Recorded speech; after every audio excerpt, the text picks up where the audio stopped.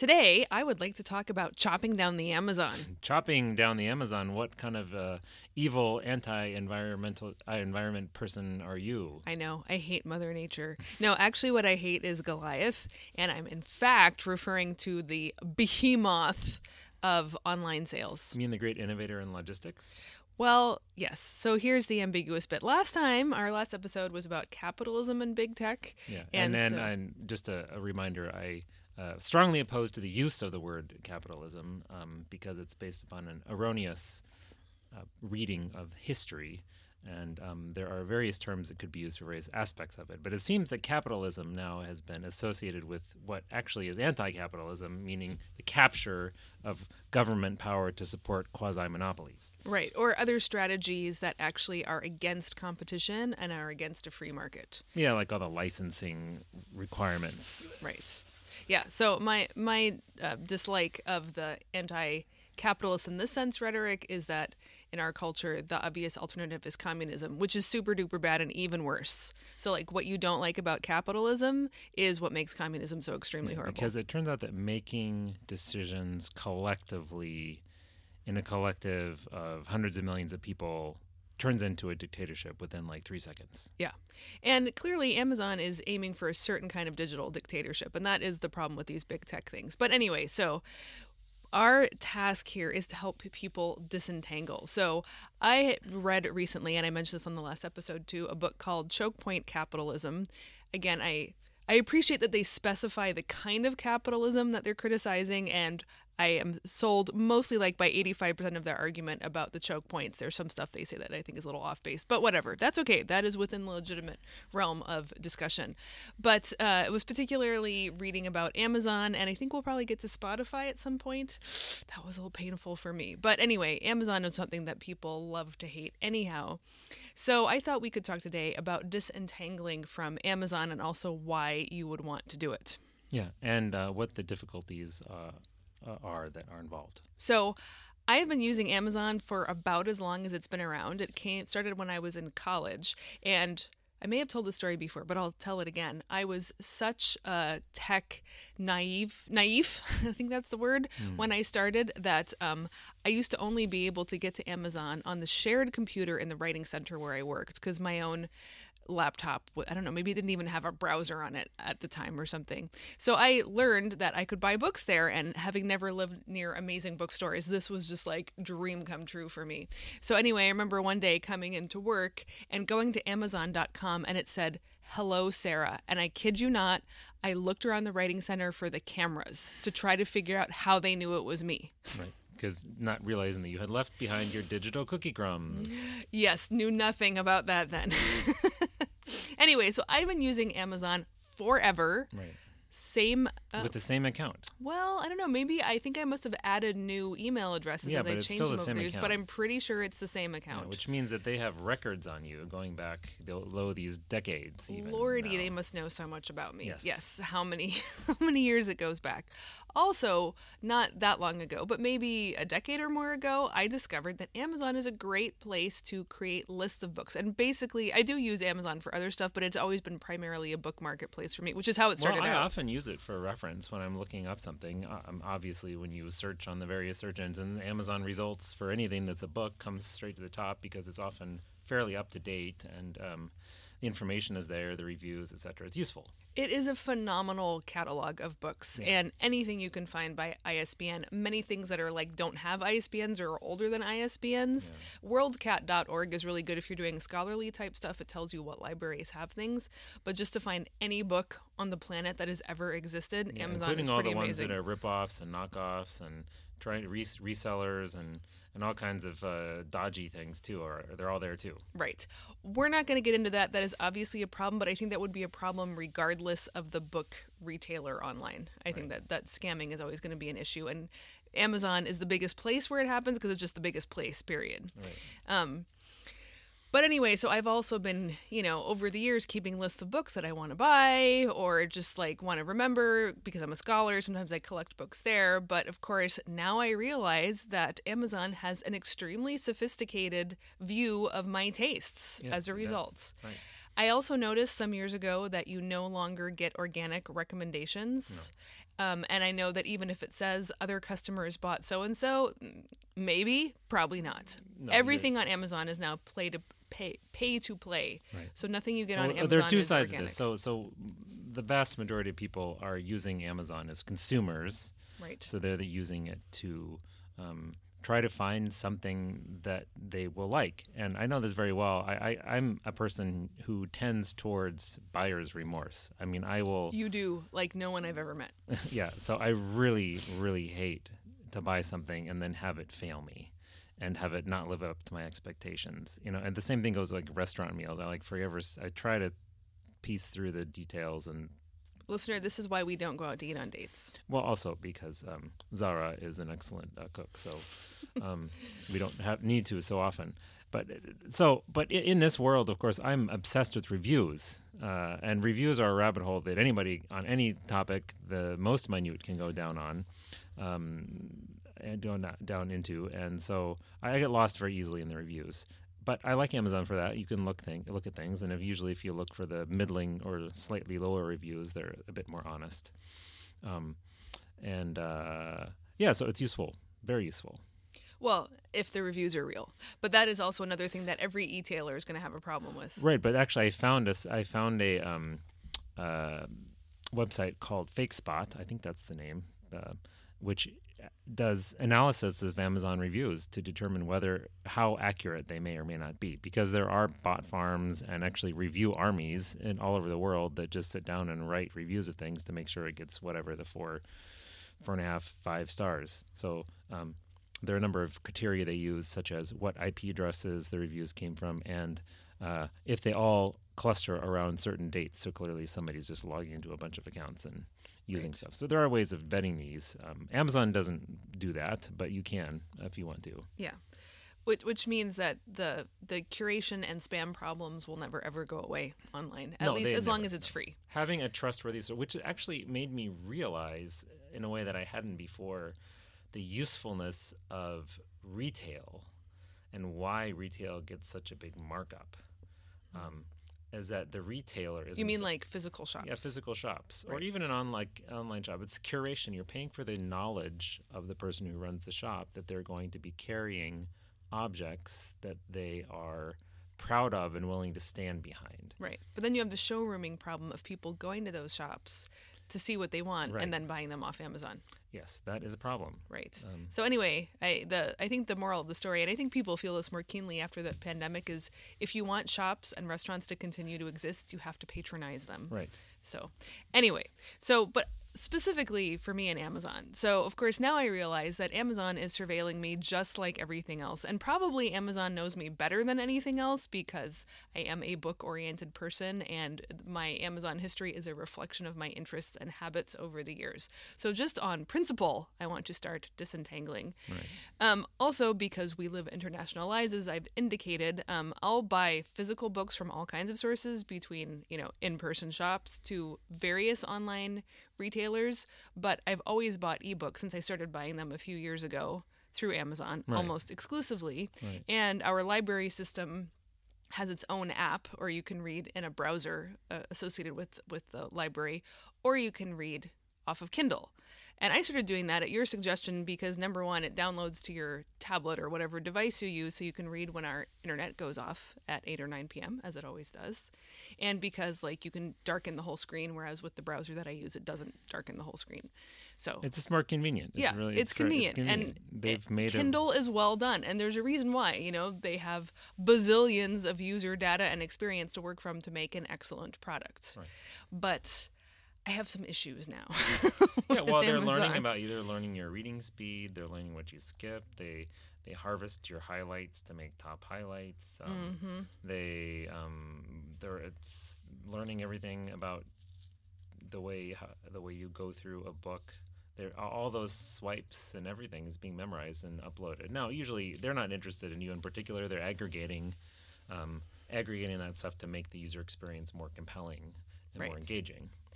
But the whole premise of this podcast is that even that is a theft of our digital exhaust that we are trying to. I think it not feed the beast. Indicates it's of that vast cloud of behavior which we didn't know was valuable, which now is. And Amazon has figured out in the retail space how to plug into that our behavior and monetize it. Right. So I did a little experiment, which you don't know about yet because I haven't told you. Oh, okay. I'm agog to hear. Okay. So I have my list of books that I'm thinking about buying on Amazon because that's where I always keep them. Right. And so I thought, well, if I'm going to disentangle from Amazon, I should stop keeping these lists, but I should also find ways to get these books not through Amazon at all. Right. So I went through the top, say, dozen books on my list to see if and how I could buy them not on Amazon. So here's the results. And this is a variety of both fiction and nonfiction genres. Okay. Number one, I go to so what I basically do is search for the author and the publisher and see if it's like an indie author, go directly to the author site. If it's a publisher, go directly to the publisher site. So these are simply, again, we live in international life. There's not readily available English bookstores. Or there could be, but they're well. Some books I don't want to actually keep a paper copy. Books that I love, that I know I'll reread, that are really valuable, good for me as a scholar. So these are simply books that you would like to read, and you would like to get them not from Amazon. And I'm happy to have them just as ebooks. I do not need print copies of any of these. So. Right. And our library system does not have, because that would be my first line of attack always. Okay. So the first book, I go to the author website. All of them exclusively available at Amazon. Exclusively available. Opted into Kindle Unlimited, which gives the author a better return on profit for sales. Okay, so forget that. Number two, this book, this is a memoir. It's available on Kindle, iBooks, Google Play, Nook, Kobo, and Smashwords. These are all pretty standard ebook retailers. So Kindle is not the only option, but the other 5 are pretty standard large conglomerations. So they're like legit competitors to Amazon. They could potentially, as such, pose a threat. They will also have all of the same habits of surveilling and tracking your behavior. I went to another nonfiction author, cannot buy her book direct or any way but on Amazon or the other things. Went to another, this is fiction, again, can only buy on the standard platforms. Okay. This is Penguin Random House. You can buy the paperback direct from them. This is a fiction book. But for ebook, they give you links to Amazon, Apple Books, Barnes & Noble, Books A Million, Google Play Store, and Kobo. You cannot buy direct from Penguin Random House. Here is a nonfiction book, ebook, available. This is from Macmillan, another gigantic publisher. Nook, Google Play, Kindle, Kobo, ebooks.com, and iBooks. Then I looked up ebooks.com because I had never heard of it before. And actually, ebooks.com is the biggest retailer of ebooks that is not one of these gigantic conglomerates. And? You can buy it there. And how do you read these books that you buy? They have their own app. It's the ebooks.com reader. So and I actually just downloaded it to my tablet. I have not tried it yet. But I just thought it was fascinating that they've been around since 2000. They're the largest and oldest independent ebooks retailer. They're privately owned, and I've never heard of them before. Yeah, which is interesting. I also went to look. I am an indie publisher. It is not through any of the distribution channels that I use. Ebooks. Yeah. Okay. So it's not whatever the system is. It's not transparent for. I mean, you looked into this quite a bit. So I know. I'm really astonished. So I'm going to have to follow up. I'm curious if it's because there's like the indie community does not like what they do at their scale, or if it's just they've been overlooked because they do partner with Ingram Spark, which is people mainly use for print on demand, and most indie authors do not use them for e-distribution. So they seem to have an exclusive relationship with Ingram as an e-distributor. So, all right. So continue. Anyway, yes. Then I looked up, this is a university press, curious about them. Again, ebooks available, but all through other sources. So Kindle, Nook, they actually have a lot more options like JSTOR, Oxford, UPSO, Project Muse. But again, do not. Those are services to which universities subscribe so that their libraries and members of their research faculty can have access to them. By the library. That's why they have them there. And then the very last one I checked before we started recording, this is a work of fiction from Bloomsbury, you can buy the ebook direct from them. Oh, wow. So at the end of a search of 10 or 12 books, I finally found one publisher that sold direct. Now, the question, Andre, is why aren't any of these other authors or publishers selling ebooks direct from their own site? Why do all of them refer you to Amazon and the other big conglomerates? Well, I'm going to give a couple of answers. Okay. The first answer, I think, which you will well understand as somebody who writes and publishes as well, as that the platforms, they have captured the market and make it reasonably easy for you to sell your things and get some money from them. And as a consumer, it's kind of a known place for you to go. You get the e-reader, Barnes & Noble sells its e-reader, sells its Nook, Amazon sells its Kindle, I think Rakuten or Kobo owns Kobo. So there's kind of known ways of doing things. So I think I'm going to say there's a user experience aspect to it. And the flip side of that is that selling things yourself is not as easy. It's not clear what you're doing. And probably because of copyright concerns, the publishers want to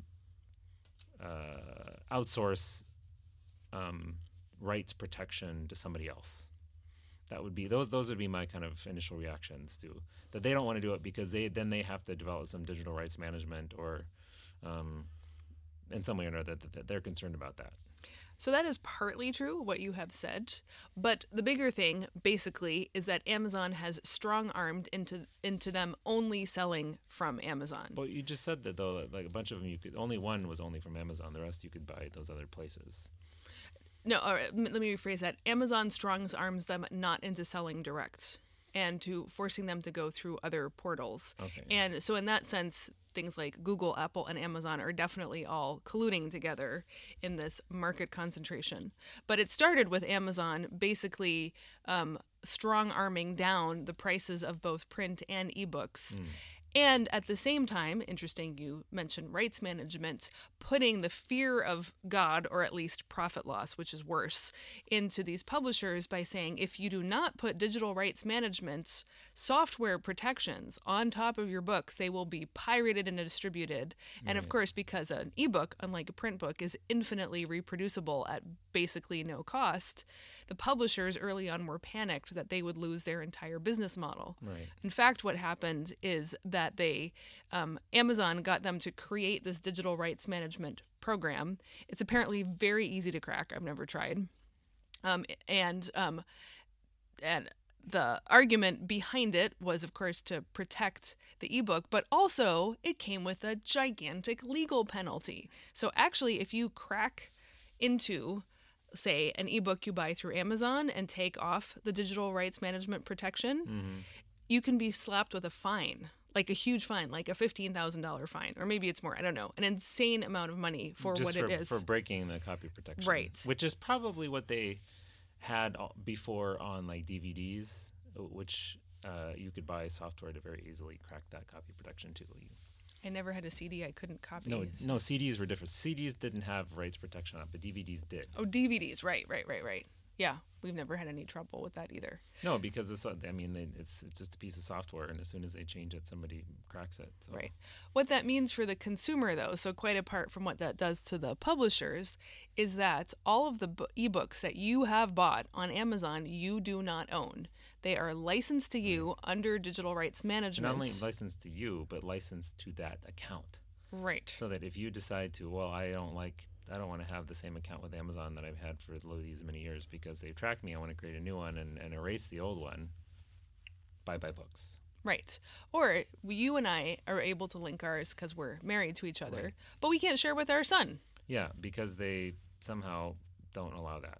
Right, which is bizarre. Also, it means that all the books that you have bought, you cannot take out of Amazon and read in a different ecosystem. The same goes to music. So and this is how iTunes became so dominant, is it gave people a way to quote unquote buy music on iTunes, Right. but then they couldn't have it anywhere else, which created the network effect, or is that the right word? The stockpiling effect, that if you were to go over to a different music service that worked better, because iTunes is horrible and still horrible. Why have they never gotten this any better?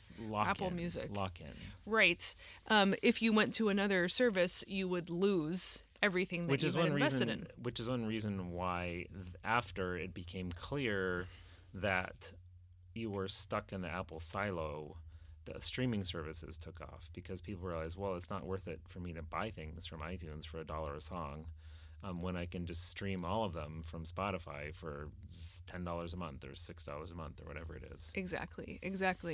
Spotify is its own issue, and like I said, we'll probably get to it at some point. So anyway, the whole idea of digital rights management was used to scare publishers, but was really meant to both control them in the Amazon ecosystem and to make it difficult for consumers to go elsewhere. Yeah. So I would like to stop reading and buying ebooks on Kindle altogether. I have mixed feelings about it with the library, because I can just use it to read. I'm not buying through Amazon, but then Amazon knows if this is an anti-surveillance measure. Right. But you could, in fact, create a separate account and link and just use it to read your library books. A separate what kind of account? You could create a separate Amazon account and use that to read the library books, and it wouldn't be connected to your other things. I suppose I could also just read it in the browser of the library instead of having to go to Kindle at all. Right? The last time, once I decided to stop doing this, lobby Libby to use some other application besides Amazon.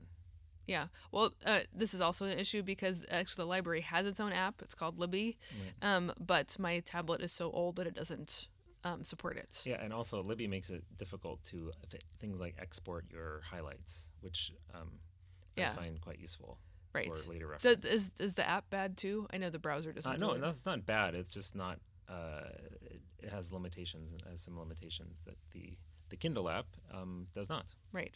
So I've looked at some other e-readers, and there's again one of the reasons why people like Kindle. I don't have a Kindle per se, but it works really well. The app works really well. Mm-hmm. So you told me about one called Librera. It's really clunky and has way too many features. That's an application for for your smartphone, just to read books, or for your tablet. Librera. Yeah. There are others. I've looked into this on the privacy interwebs, and people have a couple of different recommendations. They say, first of all, that a Kindle can be perfectly fine if you don't use it connected to Wi-Fi, but if you have it on a separate account and load it up through the computer. So you have to make it a lot more inconvenient in order to be able to make it work. So this is a recurring theme. It can work, but you have to create a burner account for it and kind of go through some rigmarole. A lot of people recommend Kobo because it's simply not plugged into so many different systems. And I've heard the privacy expert, privacy techniques guy, Michael Bazzell, recommend something called Boox, Boox, which is an e-paper Android tablet. So it looks more like paper, but it's actually just an Android tablet. But they've stripped it down, the operating system down to where it's pretty minimal, and it has just some. But you can load anything you want from the Play Store or from other stores. Right. So. There's still the issue of the accounts that you create, the way you buy the books, and the way you transfer them. So, like, another thing, when I have not bought books from Amazon, but gotten ebooks some other way, I often, to get them onto my tablet, I save them to my free Google Drive. Right. And then I can open them on my tablet and read them either in Google Drive's own reader thing, or you can do Adobe digital editions, or iBooks, or whatever. But then, you're still being tracked from your account, so you would have to have a non-tracking account. Right. Actually, this all sort of started for me because there's a book I wanted to read that I just didn't really want to be I know it's going to sound like really sketchy, whatever, but I just didn't want this to be associated with me. And but then I realized that I'd saved it as on my wish list on Amazon. And after I went to the trouble of buying. You've been doxxed. Well, and I went to the trouble of going to it's a small press. I asked them, I'd like to not buy it from Amazon, but then I discovered I'd already saved it on my Amazon wish list, so I'm a moron. But anyway, it's just another one of those cases where every which way you're being tracked. Yeah. Yes, yeah. There are, again, as we have explored, my head is spinning, and I'm sure our listeners' heads are spinning. Like, what am I supposed to do here? Yeah. I'm trapped. I'm like trapped in every which way, and every which way you look is a house of mirrors with reflections going on into infinity. How can we extract ourselves from this labyrinth? Yeah. Well, these little acts of rebellion make me feel a little bit better. But I think I would say one practical thing, to do is to simply buy paper books instead of ebooks. And that would be this is like using cash instead of using your credit card is one very, very simple, easy, and not very expensive way to simply opt out of the whole tracking system. Just use physical objects rather than the digital objects. Yeah, well, and if you can get them from a bookstore and pay cash, it's very much non-traceable. But I bet even if you can buy print books direct from publishers, there's a lot less tracking that goes on. Yeah, well, especially if you have like a P.O. box and you use a privacy.com card, there's nobody going to care that much. Yeah, if you are concerned about that level of interference. Right. The other thing, this is from the producer side, is that clearly this as a writer and somebody who sells her own work, that it is not easy necessarily to sell your own stuff or to promote it that way. I mean, they make it, and as a consumer, I find myself shying away from simply buying things outright because then I have to find out where do I put it, where do I keep the notes? If I do highlight it, where do those notes go? There's a fragmentation of the system that starts to happen at that point. And so I don't have that solved yet. Even for some other aspects of my work, I need to read things that are in PDF form and take notes, and I don't have a good system down for that. That's one nice thing that Amazon has done with the whole Kindle reading experience, has made that integrated. They've created a very coherent, consistent reader experience that is simply not, or it's less available outside. So, and you have to take more control of it, so it's less convenient. Yep. Yeah. So from the producer side, if there could be solutions which would make it a lot easier, say for example, everybody actually has a digital library that's like, everything gets saved on a actual card, and your stuff is here, and you can back it up somewhere. But like if you keep it consistently in one place in a physical object, that something like that could be work towards making the experience less fragmentary. Yeah, I think the challenge is to find a really good reader software, because as I've discovered, if you create EPUBs yourself as a small producer, you can do them to the standard of a publisher, a big publisher, no problem whatsoever. The problem is really not the creation of the EPUB. The problem is on the side of a reader that makes the reading experience enjoyable. But I would think there must be a lot of competition out there besides what we've even discovered so far. But it's also a matter of people going to the trouble of opting out of Amazon, finding other ways. And until publishers make it easy to buy their ebooks direct, there's going to be a lot of disincentive. And I just want to say, related to that, audiobooks and Audible, which of course is Amazon's company, is super duper evil, and here's why. This just came out very recently. Again, you can, as an independent producer, upload audiobooks and sell them through Audible. Well, it turns out this is such a big scandal. It's been called Audible Gate, that Audible created, and maybe if you're a subscriber you know this, a no questions asked return policy. So say you get your 1 credit a month, you can listen to, or you have been able to listen to, your entire audiobook of the month and then return it and get your credit back and use it again. And there would be people who would listen to, upwards of 30 audiobooks in the 30-day period by continually returning. Amazon will let you do it up to a year after you've gotten a book for your credit back. Well, that's fine if Amazon takes the hit, but they don't. They dock the producer as if it's a non-sale. This is exactly what it was. That means the creators of the audiobooks got not only got nothing for the book that was listened to in its entirety and then returned, but they weren't even informed it had happened. And what happened like 2 years ago or so, there was actually a glitch in Audible's accounting software, and authors saw it for the first time. And then they started investigating, and the whole thing blew open. So this is, I think, one of the big points of this Choke Point Capitalism book, is that it isn't that Amazon is just the Goliath who got big by producing a quality product. That is certainly part of it. But also by squeezing people down the chain who don't even know they're being squeezed. Right. So this was a way for Audible to shore up its market dominance of audiobooks without anybody ever finding out, because it simply didn't tell you that your book had been listened to in return. Yeah, well, and that's just stealing from you. Yes. And I just recently on another podcast heard some people talking about this. Like one host told the other two, oh, you can just return your audiobooks. And they're like, oh, that's awesome. This has changed my life. Well, they're thinking of it like it's a subscription, right? I mean, this is exactly. They're being duplicitous, and they're treating it like it's a subscription. But on the back end, which is, no, that's fine, as long as if the author is getting paid the contractual amount for a listen, but it's probably somewhere in those long list of terms and conditions, it's probably all written out. But we're just not getting what we signed up for. Right. Well, I think one of the huge problems is, yes, subscription models like Spotify exist that we'll get to, but subscription models do not charge anywhere near enough to actually compensate the consumers. And the problem is the producers of what is being consumed in the subscription model. And I think that this is actually one of the larger points of this Choke Point Capitalism book, is that monopoly has only been defined around the price to the consumer. And so that's where the people see it as consumers. They see prices go down. What they don't see is what pays for them instead.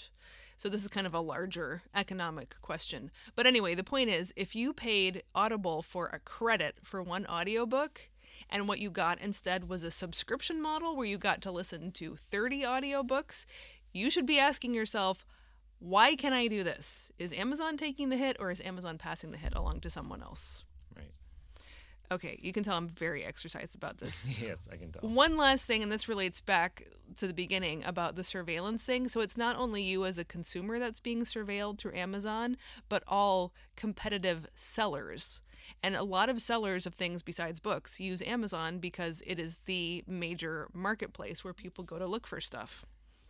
So here, let me just read this little bit here. Ebooks were a perfect fit for Amazon's extractive mindset because they cost us more in terms of privacy than physical titles ever could.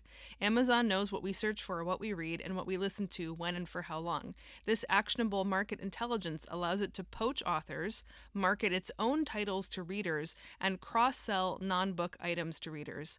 The combination of surveillance and vertical integration means that Amazon vastly outpowers both publishers and other retailers, cementing its dominance and giving it more opportunities to spy on readers. Right. So this is specifically about books, but as this goes on to document, it happens in all areas of commerce, which is basically Amazon, because it is the marketplace with the surveillance data, can monitor what is selling, and then it can swoop in and offer that instead, and basically outbid or undersell its competitors. Right. So apparently this happens again and again. Someone opens up a marketplace specializing in, I don't know, like purple clothes for 12-year-old girls. Right. And if it starts selling well, all of a sudden Amazon starts its own line of purple clothes for 12-year-old girls. They're doing market research. And when people search purple clothes for 12-year-old girls, they get Amazon's result, not the person who started it in the first place. Right. So this is what people think capitalism is, but this is the exact opposite of a free market. Yeah, well, again, it's harvesting the information that people didn't know that they had. So in this case, the retailer of purple clothes is actually informing Amazon at the same time of what works. Right. So a lot of the issues here related to just larger thinking about free markets is access to intelligence. Right. And that is what is so incredibly unjust here, is the vast... it's certainly unjust, and I think it's an example of us as both consumers and producing not realizing the information that we had. And so now that we know this information, we have something that we didn't have before, which is privacy and the right to assert it, or the willingness and the energy to assert it, which should, if we take proactive steps should limit the ability to exploit us as much. Right. And that is why you should chop down the Amazon. Chop down the Amazon.